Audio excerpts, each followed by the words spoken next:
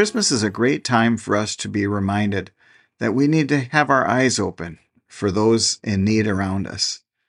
And this story that was written by Hans Christian Andersen is a great reminder to us of our duty to our fellow human beings. So gather the family and enjoy this Christmas story.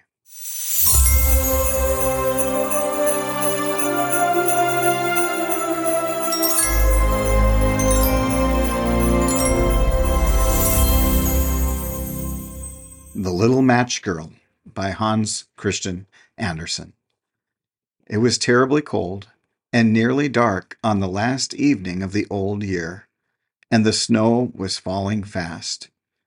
In the cold and the darkness, a poor little girl, with bare head and naked feet, roamed through the streets. It is true she had on a pair of slippers when she left home, but they were not of much use. They were very large, so large indeed that they had belonged to her mother, and the poor little creature had lost them in running across the street to avoid two carriages that were rolling along at a terrible rate. One of the slippers she could not find, and a boy seized upon the other and ran away with it, saying that he could use it as a cradle when he had children of his own.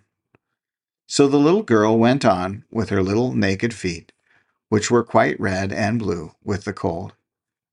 In an old apron she carried a number of matches, and had a bundle of them in her hands. No one had bought anything of her the whole day, nor had anyone given her even a penny. Shivering with cold and hunger, she crept along. Poor little child! She looked the picture of misery.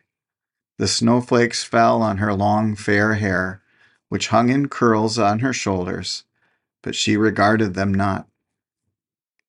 Lights were shining from every window, and there was a savory smell of roast goose, for it was New Year's Eve. Yes, she remembered that. In a corner between two houses, one of which projected beyond the other, she sank down and huddled herself together. She had drawn her little feet under her, but she could not keep off the cold, and she dared not go home, for she had sold no matches, and could not take home even a penny of money. Her father would certainly beat her. Besides, it was almost as cold at home as here, for they had only the roof to cover them, through which the wind howled, although the largest holes had been stopped up with straw and rags. Her little hands were almost frozen with the cold. Ah, perhaps a burning match might do some good, if she could draw it from the bundle and strike it against the wall, just to warm her fingers. She drew one out. Scratch! How it sputtered as it burnt! It gave a warm, bright light, like a little candle, as she held her hand over it. It was really a wonderful light. It seemed to the little girl that she was sitting by a large iron stove, with polished brass feet and a brass ornament. How the fire burned, and seemed so beautifully warm that the child stretched out her feet as if to warm them, when lo, the flame of the match went out, the stove vanished, and she had only the remains of the half-burnt match in her hand. She rubbed another match on the wall. It burst into a flame, and where its light fell upon the wall it became as transparent as a veil, and she could see into the room. The table was covered with a snowy white tablecloth, on which stood a splendid dinner service, and a steaming roast goose, stuffed with apples and dried plums. And what was still more wonderful, the goose jumped down from the dish and waddled across the floor with a knife and fork in its breast to the little girl. Then the match went out, and there remained nothing but the thick, damp, cold wall before her. She lighted another match, and then she found herself sitting under a beautiful Christmas tree. It was larger and more beautifully decorated than the one which she had seen through the glass door at the rich merchant's. Thousands of tapers were burning upon the green branches, and colored pictures like those she had seen in the show windows looked down upon it all. The little one stretched out her hand towards them, and the match went out. The Christmas lights rose higher and higher, till they looked to her like the stars in the sky. Then she saw a star fall, leaving behind it a bright streak of fire. Someone is dying, thought the little girl, for her old grandmother, the only one who had ever loved her, and who was now dead, had told her that when a star falls, a soul was going up to God. She again rubbed a match on the wall, and the light shone round her.